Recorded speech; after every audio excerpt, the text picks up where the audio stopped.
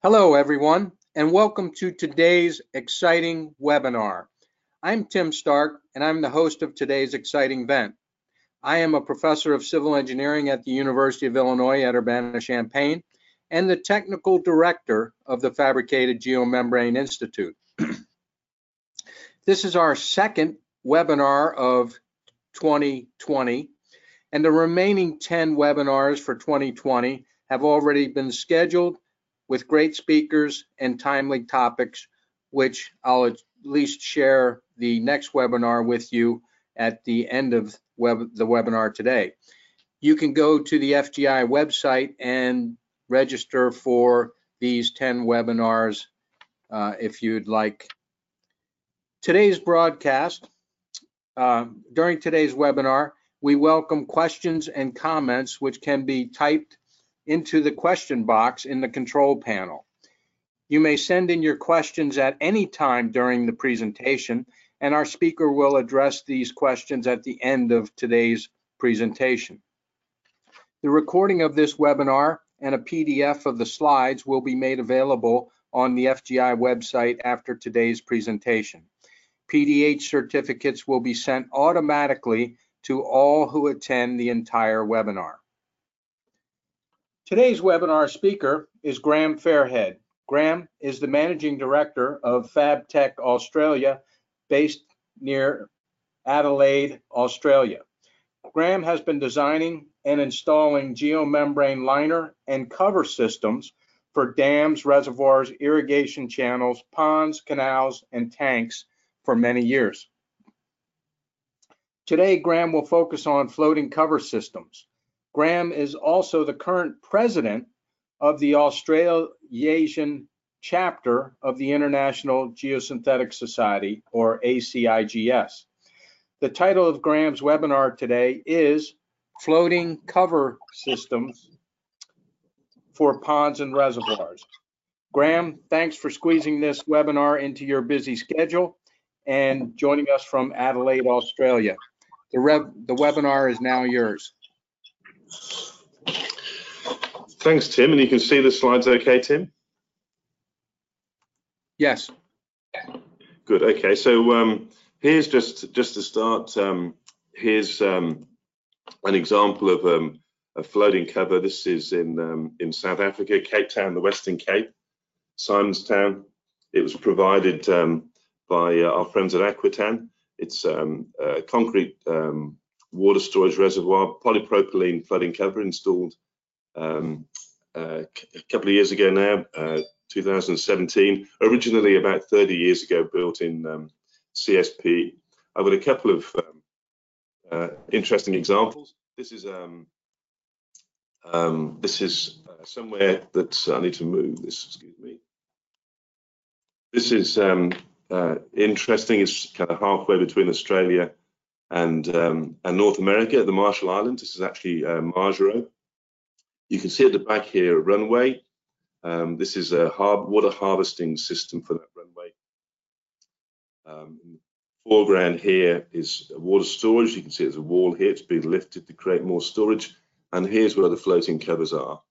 We built these about 6 or 8 years ago. And here's my supervisor here. I like this photograph. We had great difficulty getting Dean back from that particular project.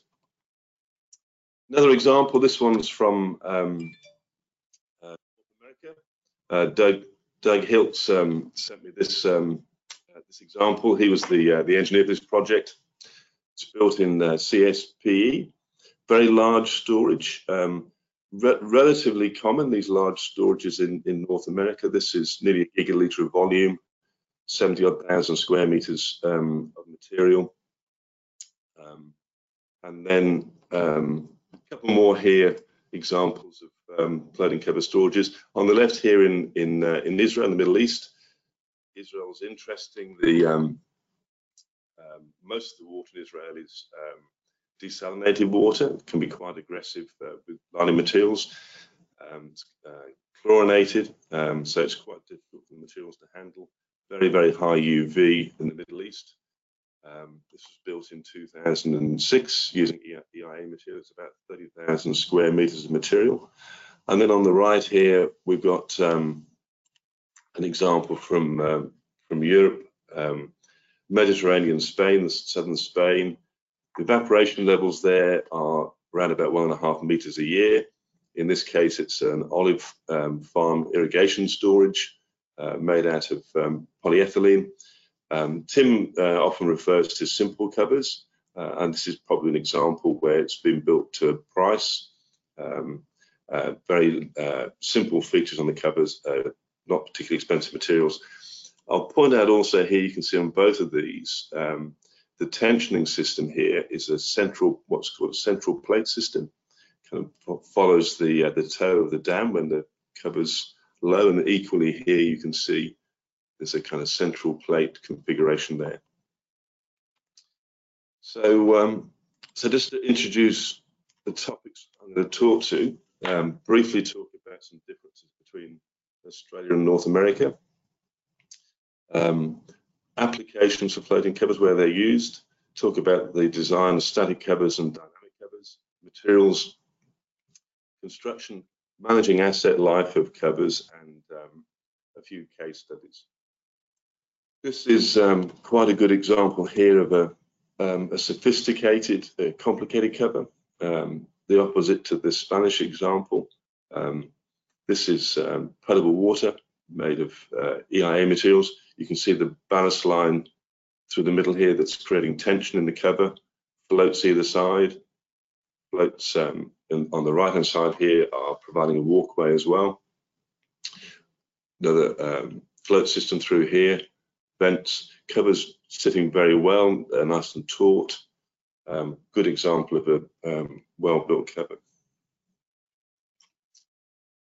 So comparing North America and Australia, I suppose the first thing is population.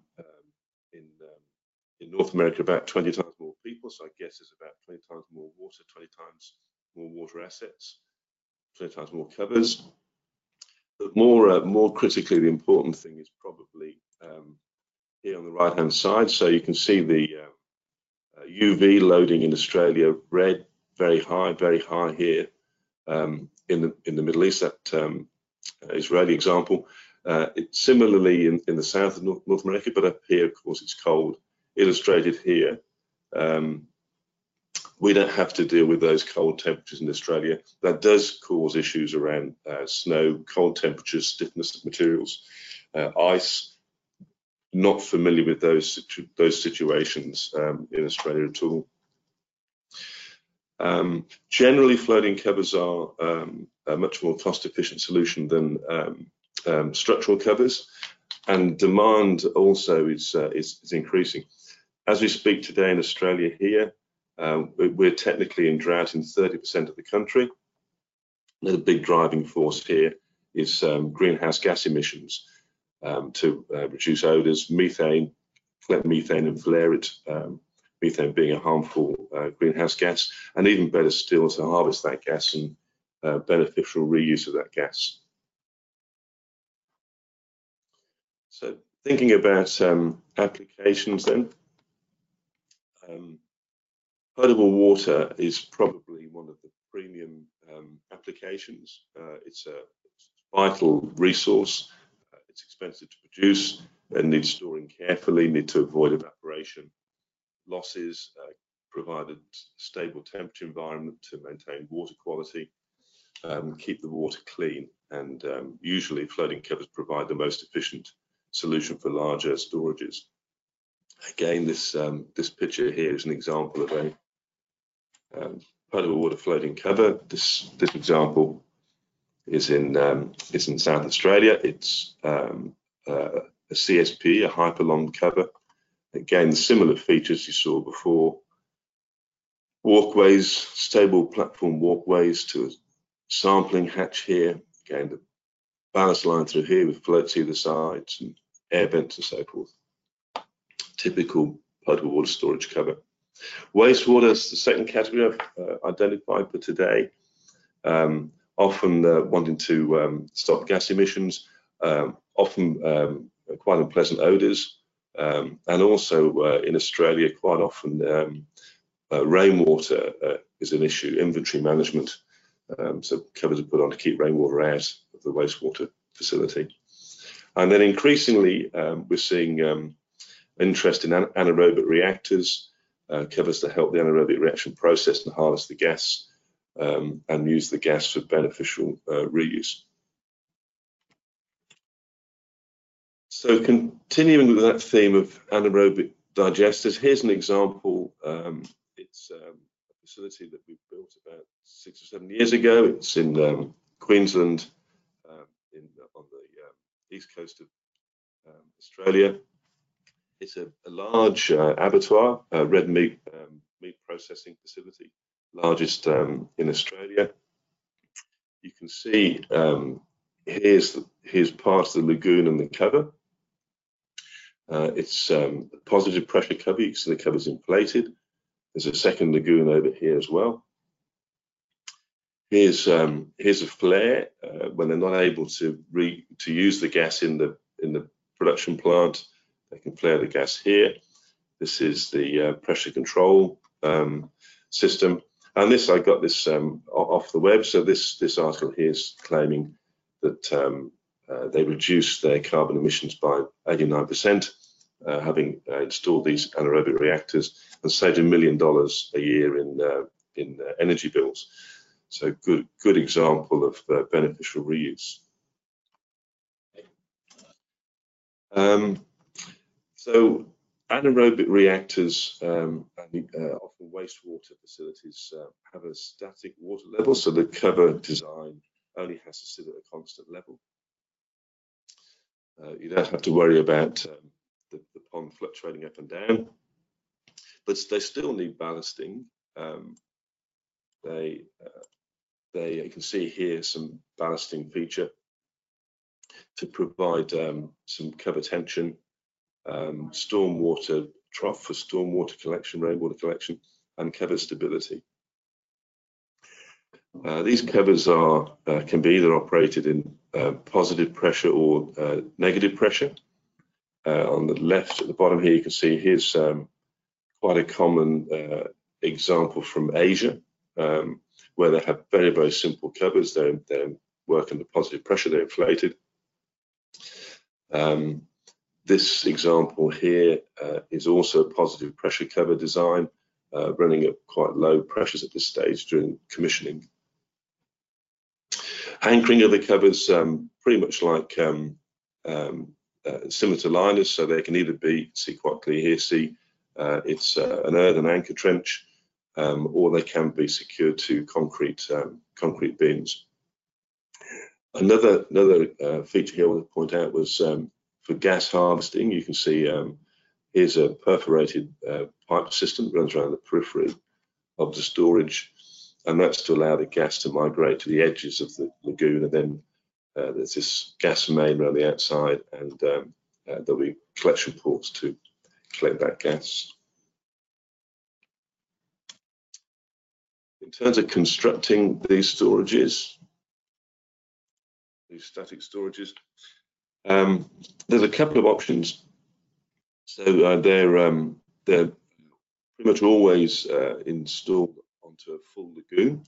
You can see in the bottom here, it's a new build facility. That happens to be an abattoir as well.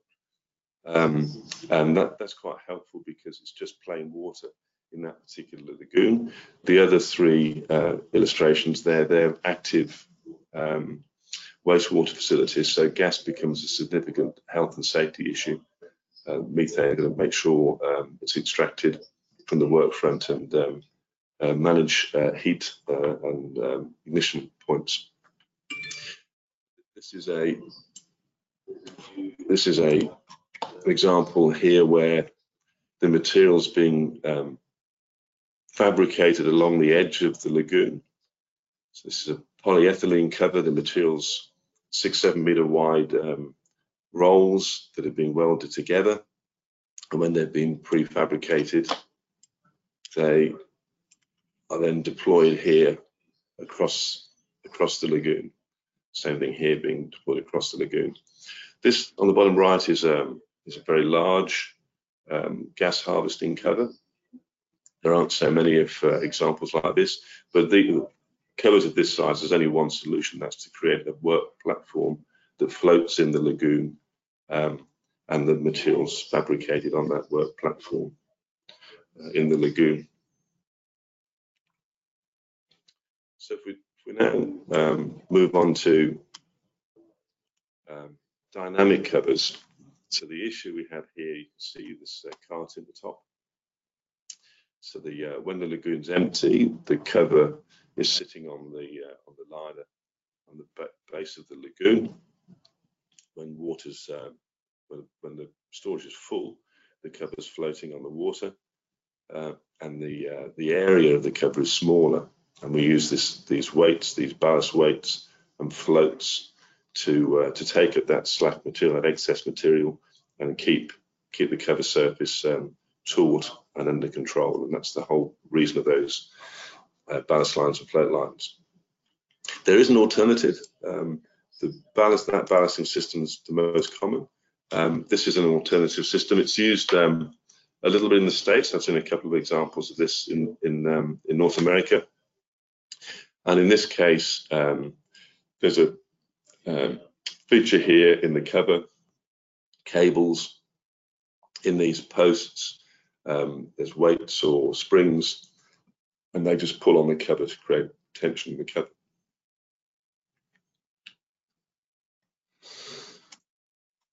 So design features for dynamic covers. So we need this ballasting system. This is ballasted in a double Y configuration. So there's a Y shape here, and there's a second Y shape here. The alternative you saw in some of the earlier pictures is to put those ballast lines around the toe of the dam effectively, and those systems are usually referred to as central plate configurations. We need the ballasting. You can see the cover is pretty smooth and flat.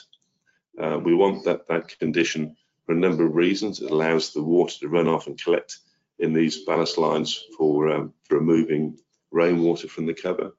The cover surface remains cleaner, and they get a better life from a clean cover. Also, when the cover is sitting flat on the water, it has very good wind resistance, actually. It's difficult for the wind to pick up the cover. You don't want too much load though, because you don't want to be pulling the bridging features here in the toe where the cover meets the batter. Again, this is a potable water example.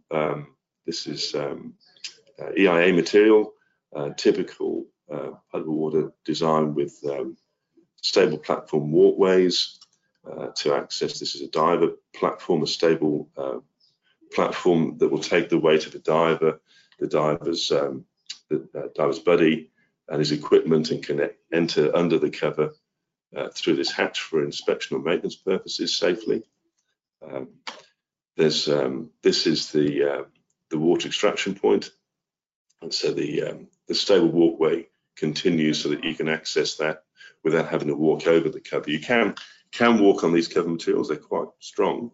But from a health and safety point of view, it's best to have the designated stable walk platforms for routine trafficking on the cover rather than particular maintenance. Again, air vents, it's usually issues around some entrapped air in water going into these storages, and you let the air get out. And again, making the point, this is quite a complex design. And have to bear in mind there are simple alternatives with much less of this feature. They don't look particularly elegant, these simple covers, but they can be quite cost effective in the right applications. Other design features. So anchoring here. Here's a typical concrete beam. The cover's secured by metal battening and bolts. The beam is deliberately set proud of the crest. That's quite effective at helping to keep debris off the cover. Keeping the covers clean helps prolong life. or as I mentioned earlier, they can be just secured into an anchor trench. Stormwater management, rainwater management is quite an important issue. So this cover down here is undergoing commissioning. So these ballast lines are over full of water. They wouldn't normally be like this. You can see the ballast just down here, and that pump's turned off at the moment. It's being flooded with water to confirm the drainage system is working correctly. So this is a floating platform. Inside is this screen. This is to filter any debris from getting into the water pickup. This is the pickup feature here. In this case, there's an off-cover pump. More common now to have off-cover pumps. Clients prefer not to have to traffic on the cover unnecessarily. So if we can take the pump off the cover, that means one less reason to go onto the cover. And here are sensors, water sensors.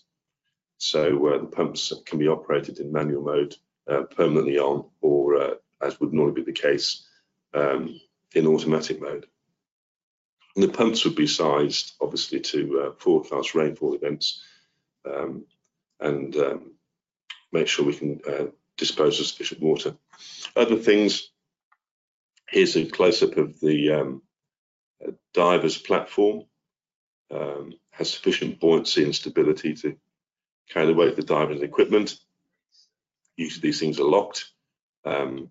This hatchway is typically about 1.2 meters in size. That's sufficient for the diver to get in. We've incorporated, in this case, a sampling port also in the hatch, so you don't have to open the hatch and have a hazard in terms of falling into the lagoon to sample water.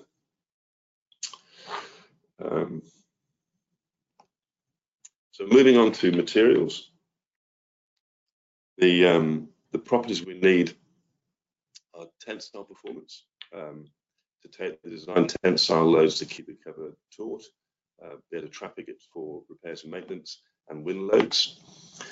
Puncture resistance in case things are dropped on the cover, or even abuse, vandalism can be an issue. The dynamic covers need to flex, so it needs flexible material.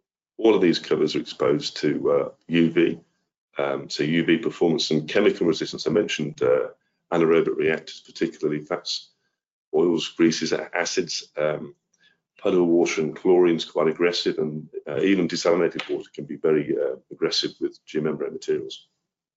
In terms of the design life, materials that control and factor for a floating cover.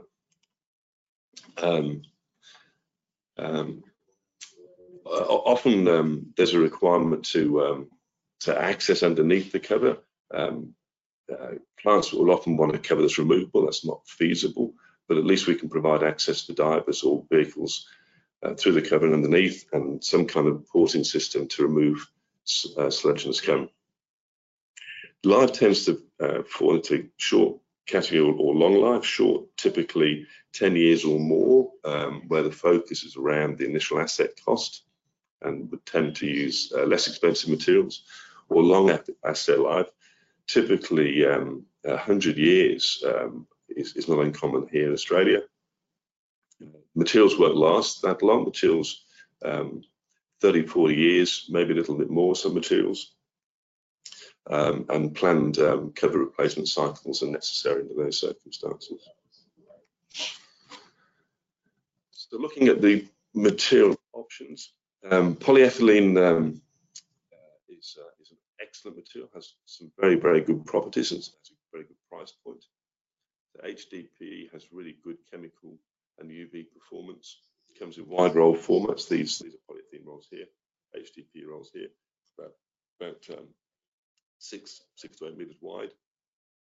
Can't be prefabricated and doesn't cope well with flexing. It's a good material for static covers. LLDPE has better flexing performance than HDPE, but it's less robust chemically and with UV. Also comes in wide roll format, can be prefabricated. And then we get some specialist polyethylene formulations, some that have been deliberately formulated to provide good flexing performance or chemical resistance, and even some multi-layer systems, so the outer skins are different to the core of the material to create some particular properties, and the scrim reinforced polyethylene available from a particular manufacturer in North America, actually. Polypropylene has been used quite a bit with floating covers, with dynamic floating covers. All these three materials here are scrim reinforced, available scrim reinforced, and that gives us a substantial increase in mechanical properties, which is helpful. Polypropylene has a very good flexing performance. All these materials have good flexing performance, but repairability can be difficult on aged materials. Polypropylene is sort of mid-ranking in terms of chemical attack, resistance to chemical attack, and UV performance. And then the bottom two materials here, I've mentioned before, CSPE, chlorosulfonated polyethylene, or often known as Hypalon, and EIA, which is correctly ethylene interpolymer alloy. It's a PVC that's alloyed with a solid plasticizer, DuPont's Elvaloy, often again referred to as an Elvaloy material. And both materials are premium options. They've got very good flexing performance, they've got very good mechanical properties, they've got good UV performance and chemical performance. Repairability can be a bit of an issue with CSPE as it ages, and CSP does come in narrow roll formats as well, which is not necessarily ideal. So moving on to construction. So particularly for dynamic covers, it's preferable to do as much pre-work in a fabrication facility before going to site. So we would always create shop drawings like this, particularly because premium materials tend to be narrower roll formats. We want to prefabricate those narrow rolls into much larger panels. You can see here's an example of the panels that are being fabricated. In fact, these are the panels for this particular job. The other thing we do that we think is really important is we construct these ballast lines. These geometry controlling features are all prefabricated in the factory. We can fabricate to a much better level of precision, accuracy, and then when we get to site, we'd survey and set them very carefully, and that helps ensure the geometry of the cover is perfect. Obviously, fabricating in the factory means that we're also building in a controlled environment in terms of temperature, sun loading, wind, dirt, dust, and so forth. And so generally, the quality of the work is better in the factory. Constructing on site. Typically, the storages would be lined and covered. This example below, you can see that's actually a polyethylene liner. Got to be careful when installing the cover, not to damage the lining system. I mentioned setting out the controlling geometry. So you can see here that central ballast lines being surveyed and set and put in position, and you can see they're shortly going to put, this is a Y configuration ballasting system. They're going to put in this section over here. Again, you can see here, this is actually same material liner and cover. So this is actually the liner here. Here's the Y configuration ballast features that were prefabricated in the factory. And the cover has now been brought in and welded to cover panels to this here.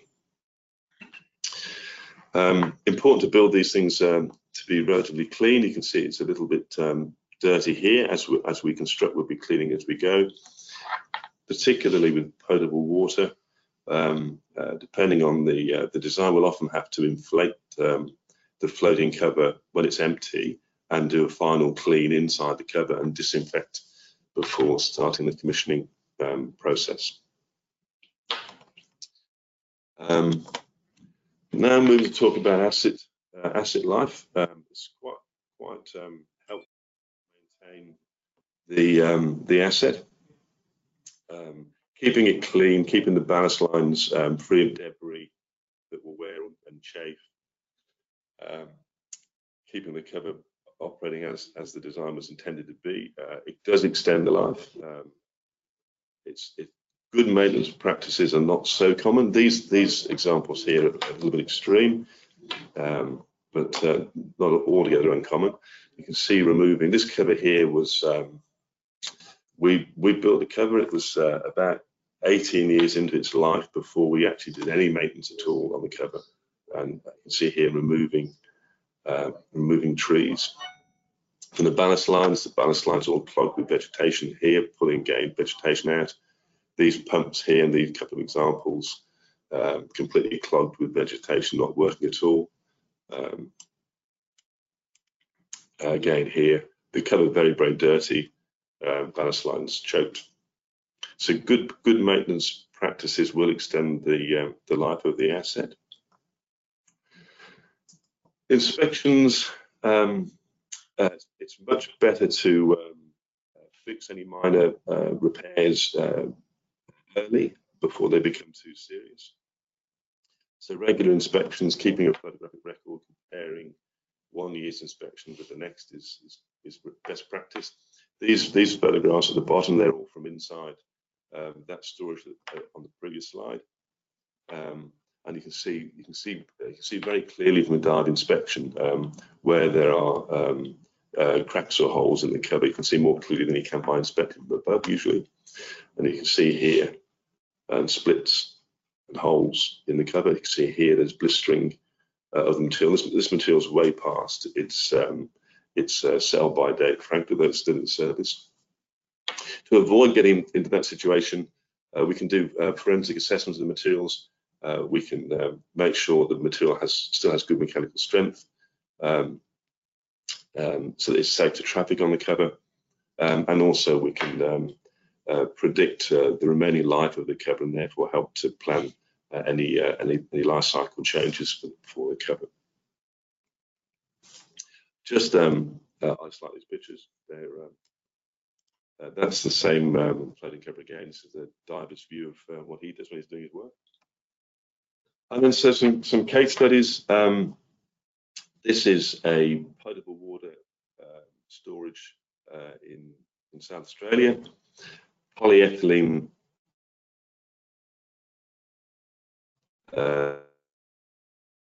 liner. Here's an interesting feature. So we designed these laterals. These can be operated as the inlet system, as chlorine injection system, or just as a recirculating system.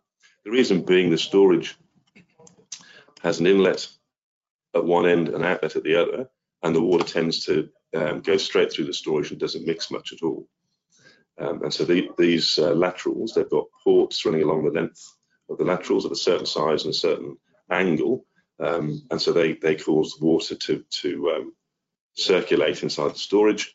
And they've also been designed to operate effectively at different cover heights, not just at the one cover height. The now familiar walkways, sampling ports, air vents. Nice. You can see how clean and straight the ballast line feature is. This is related to the factory prefabrication and set out on site. Stormwater pump system here. In this case, the client was keen to have inflation capability. So this feature here at the edge of the storage, that's actually an inflation port. So we can remove that cap, and we put an air pump on there, and then we can blow the cover up, inflate the cover. Another potable water example. So this was a concrete liner with a polypropylene cover. It was originally just a cross in terms of the ballast lines. The polypropylene cover reached the end of its life. It hadn't got to the point where it was fading, unlike those earlier photographs. The concrete basin was in relatively poor condition, so it actually was a less costly and more secure solution to patch uneven concrete and then line the basin rather than try and make the concrete watertight. We've got cushion protection layer on the concrete to help protect the liner. This was built in EIA material. Again, you can see the typical overwater features. Some wastewater treatment examples. These three are all static covers.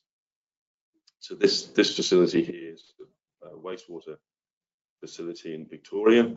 Its function is odor control primarily. The gas isn't used, it's just to look after the nearby residents.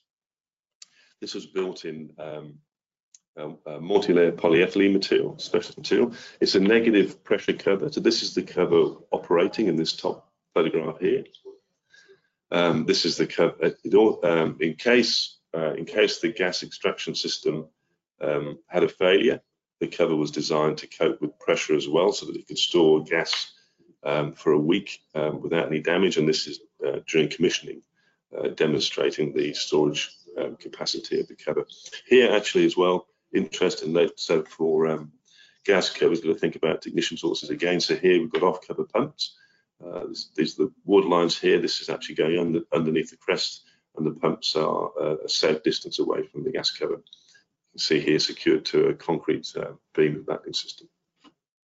These two examples over here, they're both industrial wastewater examples. They're both winery effluent ponds for some of South Australia's finest wineries. The covers, these are examples of relatively lower cost covers, so the clients are happy to replace on a more regular basis. They use less expensive materials. The purpose of the covers is to stop rainwater getting in, inventory management. They don't smell too good, so odor control. But in both cases, they take the gas into their facility and reduce their energy bills. This one was built in both negative pressure covers. This was built in HDP. This is built in LLDP.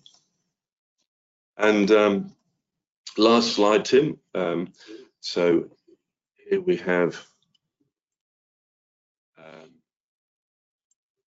Move this out of the way. Sorry. So here we have a positive pressure cover. This is the cover at its normal operating pressures. This is the cover as the pressure is building. It's an anaerobic reactor. It's a food processing facility, and they take the gas and pump it into the facility to reduce their energy bills.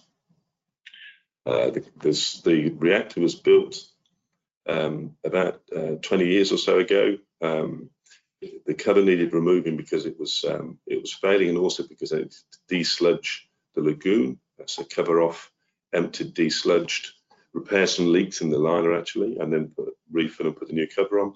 It was also built in multi-layer polyethylene, and the reason they needed positive pressure capabilities. The plant works 5 days, but the reactor's producing gas 7 days. So at the weekends, they accumulate gas rather than flaring it, that they can then use during the course of the next week.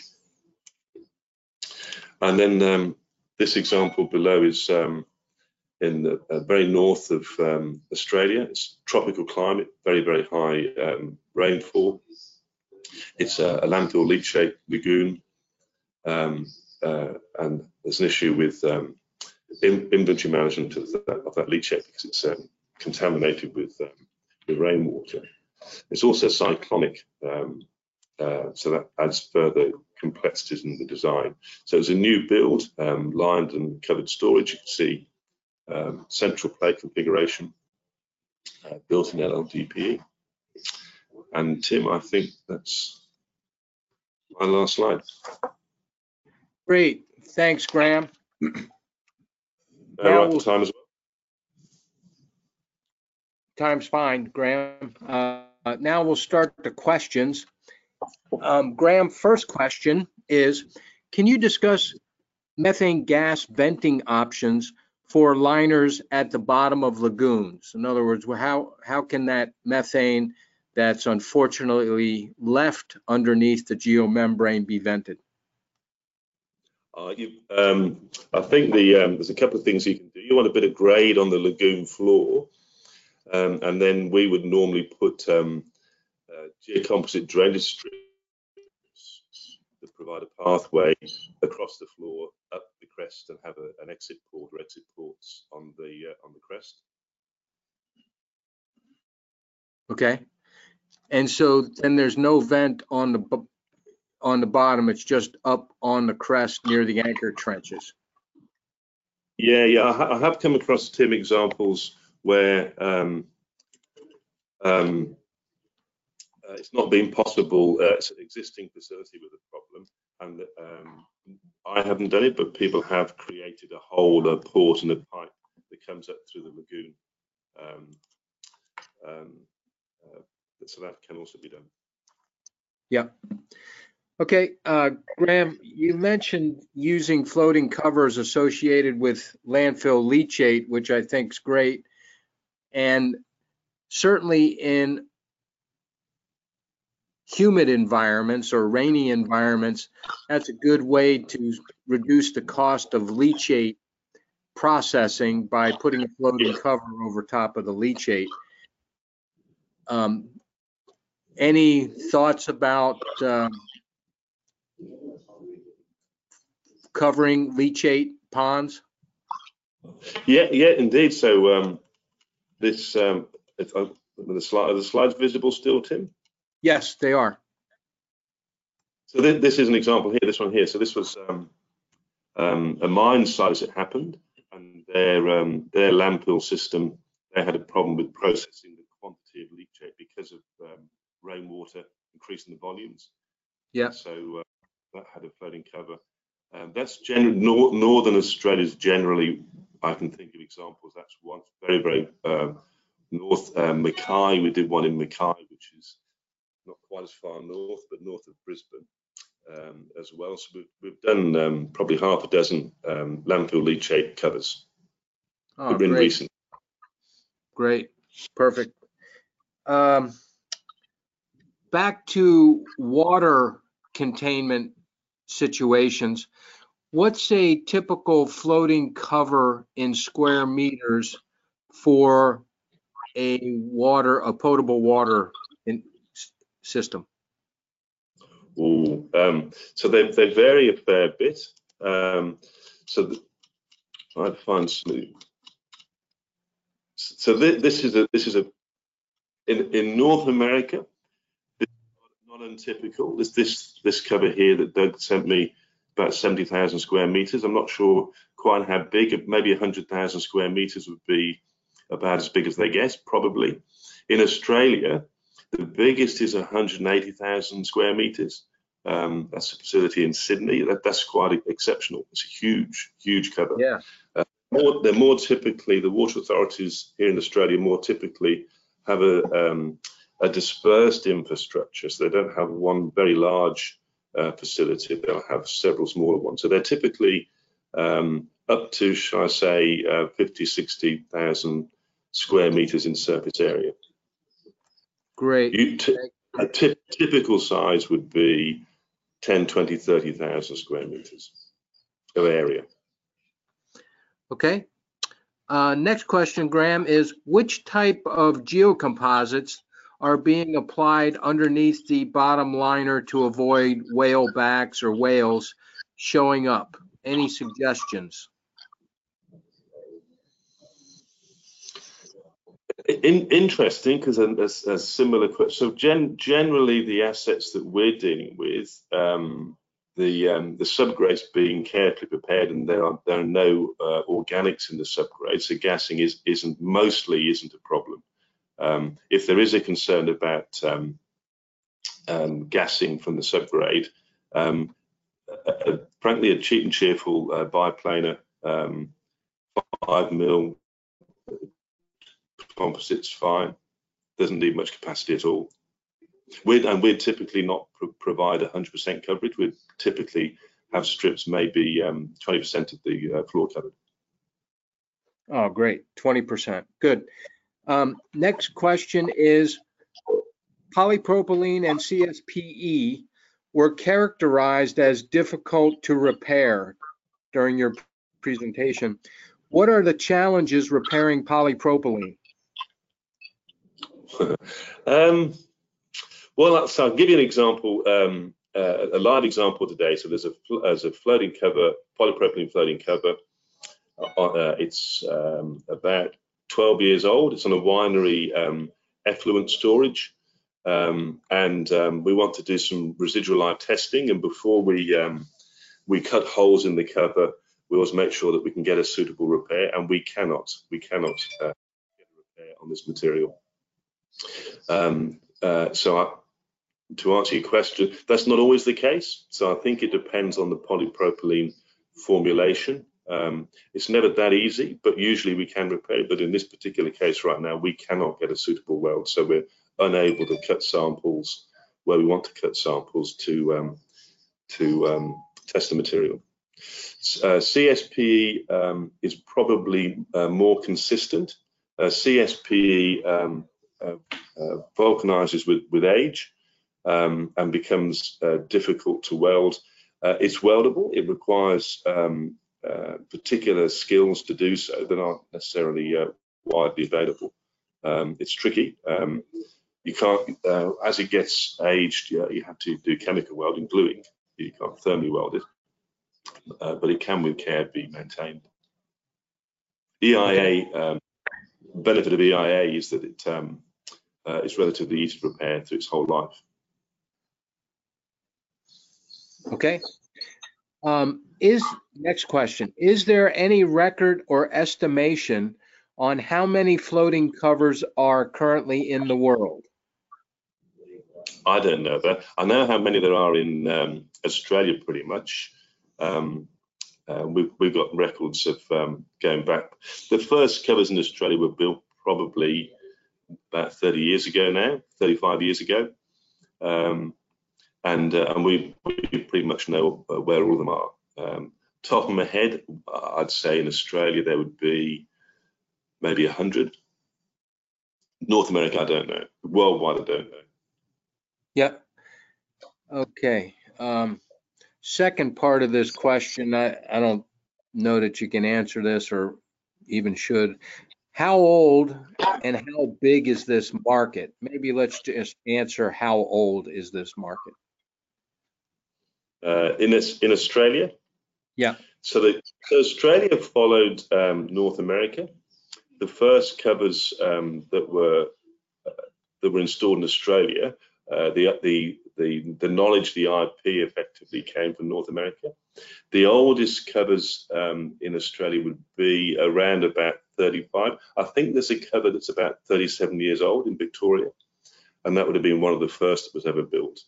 They really became that early technology wasn't so reliable. The materials have got better.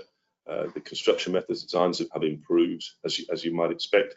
And probably about 20 years ago, 25 years ago, was when the market became relatively active, much more active than previously. And it's a relatively active market today. There's a fair amount of, there's probably as much or more life cycle refurbishment activity than there is new build. Okay. What techniques are used to reduce wrinkles during construction? That's company intellectual property. So there's a good example. If you can see that picture, that's exactly what you do want to see. That cover is not under very much tension, but it's absolutely perfectly flat and taut. And there's a number of ways you achieve that. The correct design, I mentioned during the presentation, precision construction of all those features and precision set out. And then when you physically install on site, unlike a liner where you just pull the panels together pretty much and weld together and make them relatively neat, and they'll tend to wrinkle and move as the day gets hot and cold. Anyway, with a cover, you have to specifically create the right tension as you construct. There are certain techniques that we use to do that. Okay. This is another questionable question, but what would be the average price of supply and installation of an EI floating cover for 5,000 square meters? And maybe we should do this in, I don't know, maybe a percentage above something else, or I don't know. I'll let you handle it. So 5,000 is a relatively small storage. So the cost gets less with a couple of factors to think about. The cost drivers, maybe I should talk about cost drivers, Tim. So the cost generally gets a bit less with size because you get efficiencies. So a small cover is more expensive to build per square meter than a larger cover. Depends on the sophistication. This picture in front again is a good example of the client wanted a sophisticated design. You can simplify the design, have less function, still providing the protection that's sought, but less other related functions, and save some money there. And the biggest driving force generally in the cover is the material, as the questioner rightly points out. The cost of the premium materials is several times. If the bottom end of the market in terms of price is polyethylene, the premium materials are a number of times more expensive. But you will generally get a better asset life, and the recycle cost is obviously quite high because you've got to remove the old cover, do some remediation, build the new cover. So we've had a couple of examples recently where we've had an outline specification to work with as part of our design and construct contract, and the materials selected by the asset owner have been lesser expensive materials, thinking that would be the most cost-effective way to go. And we offered both what was initially requested and premium materials with overall life cycle costing over an extended period, 60 years.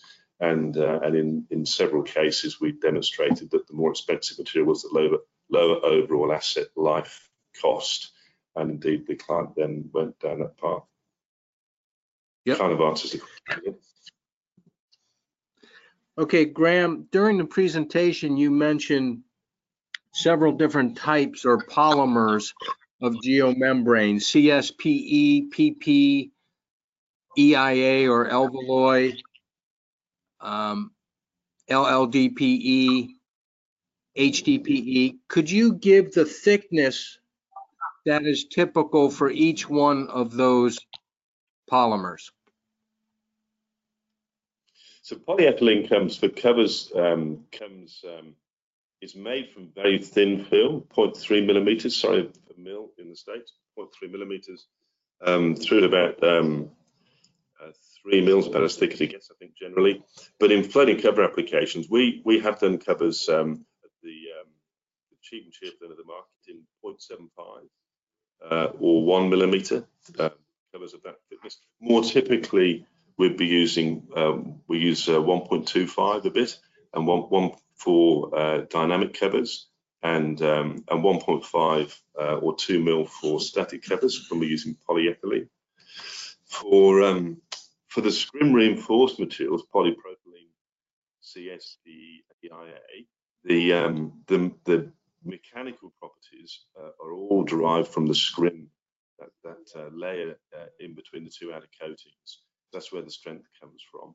And so the thickness of the material is more to do with the chemical resistance or UV performance, and a little bit thicker usually will give slightly better UV performance. So typically the industry revolves around actually 1.14 millimeters, which is a round number of mil thickness. So typically around about 1 mil is most commonly used, 1 millimeter. Some applications go a bit thicker, 1.5 millimeter, and that's to get a thicker coating of the resin over the scrim. Okay. Currently, what is the percentage of covers being used to harvest methane In other words, of all the covers, is it 10%, 20% for methane? With of the work that we've done the last 5 years, say, I'd say about a third of the work is methane harvesting.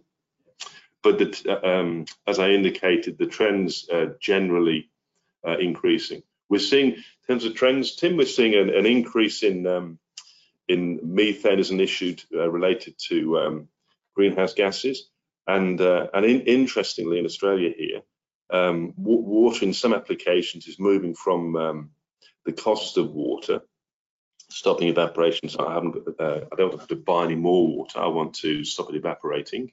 To it's not available. You can't secure it. There are some mining applications where they can't access water, and if they can preserve the water with a floating cover, they can effectively get more processing capacity and therefore more revenue. The economic equation's changed quite significantly. Okay. HDPE would not typically be used in Europe due to the behavior in relation to with high temperature. What is your opinion? We would suggest a reinforced material instead of HDPE. Do you agree? I'm not sure I do. Do we know the application? No application. It looks like just a floating cover. So this illustration on the right, that's Europe, that's southern Spain, that's HDPE. We use HDPE on static covers in Australia, and our temperatures would be much higher than, or as high as some parts of Europe, generally much higher than Europe would be. And they're perfectly serviceable. You do need to use relatively premium materials with good additive packages that give good UV performance. We usually use materials that are of a higher standard than the minimum GRI GM13 standard. But no, I don't see why you couldn't be using HDP in applications that we use in Europe. Okay. How many uncovered reservoirs are there in Australia?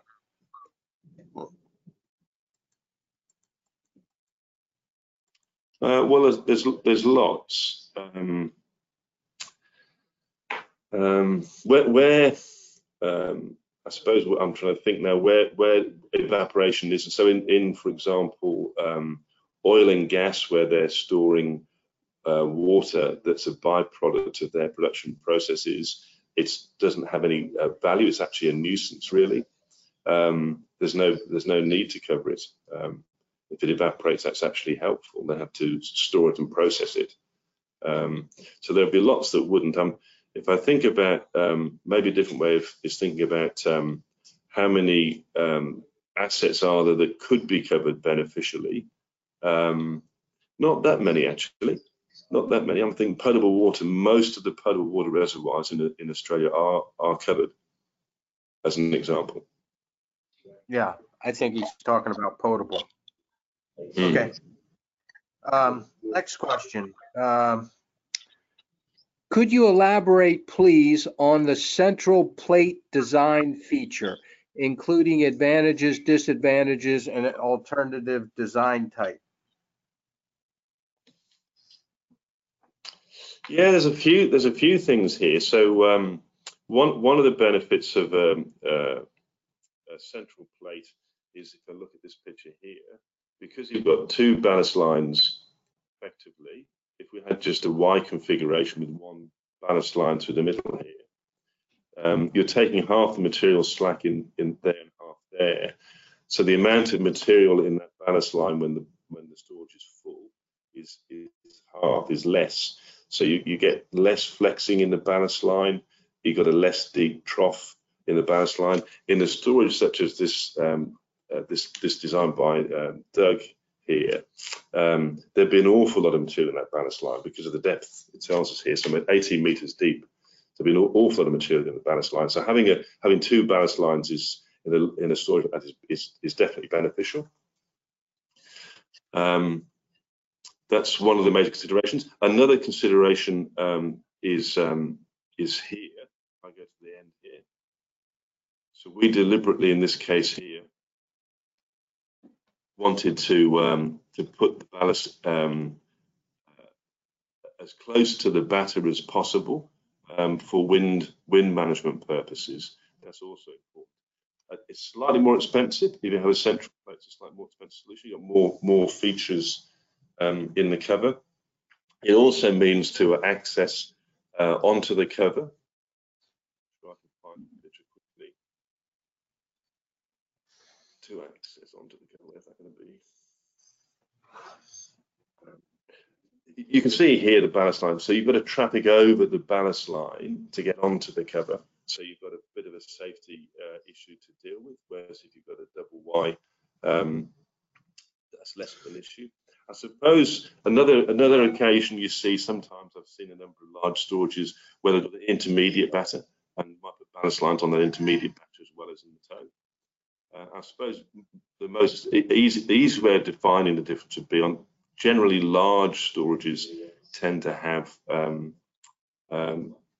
central plate configurations, and smaller ones tend to be double Y. Okay. Graham, during the presentation, you mentioned cleaning between the two liners. Yes. Can you elaborate on how to do that? Yeah. So one particularly of the water authorities we work with, they always want us to, as part of the construction process, to disinfect the liner before they start putting their water into the storage, and we then get to the process of getting the chlorine balance right and so forth with the water. So in those cases, we have a two-step process. We'll inflate the cover, so the storage is built but empty. Important that the inlet and outlet systems are correctly isolated. There's no risk of any water getting in when we put people inside the storage. We inflate the cover with air. We put air pumps onto specially designed hatches. There's a special opening as well in the cover, and so we can go inside the storage. We go inside and we disinfect manually with people. Disinfect with disinfectant water, brooms, pumps, and we clean the storage to reasonably high standard. Then we exit the storage, we let the cover come back down again, and then we'll put a small amount of water in, maybe only half a meter depth, and we'll flush through with relatively high levels of chlorine, and then we'll start doing the proper water conditioning. Okay. Is Hypalon CSPE still used frequently with respect to environmental issues? Can you elaborate, Tim, environmental issues? It just says environmental issues. Maybe why don't we do waste containment first? Hypalon's premium material and excellent properties, but it is expensive, and that price does preclude it from the more cost-sensitive applications. Its most common application in Australia would be potable water, and there's quite a few applications here where that's been used and still is used in potable water applications. Wastewater tends to be a lower price point cover design system. Okay. What would be the preferred alternative then to Hypalon? EIA. They're quite different in terms of their chemistry. One's a rubber, one's PVC, but in terms of the properties that they provide, they've got similar mechanical strength because it's primarily derived from the scrim. They both have good UV performance, both have good chemical performance. In potable water, chlorine resistance is very important. PVC derived materials got chlorine. It's very, very good with chlorine. They're you have a long debate as to which is the best. Some people would argue that CSG is better than EIA, some the opposite. They both have a place in the marketplace. They're both excellent materials. Okay. All right, Graham, we're over time, and I think we've covered most of the questions. So before we end, I want to encourage everyone to visit the FGI website.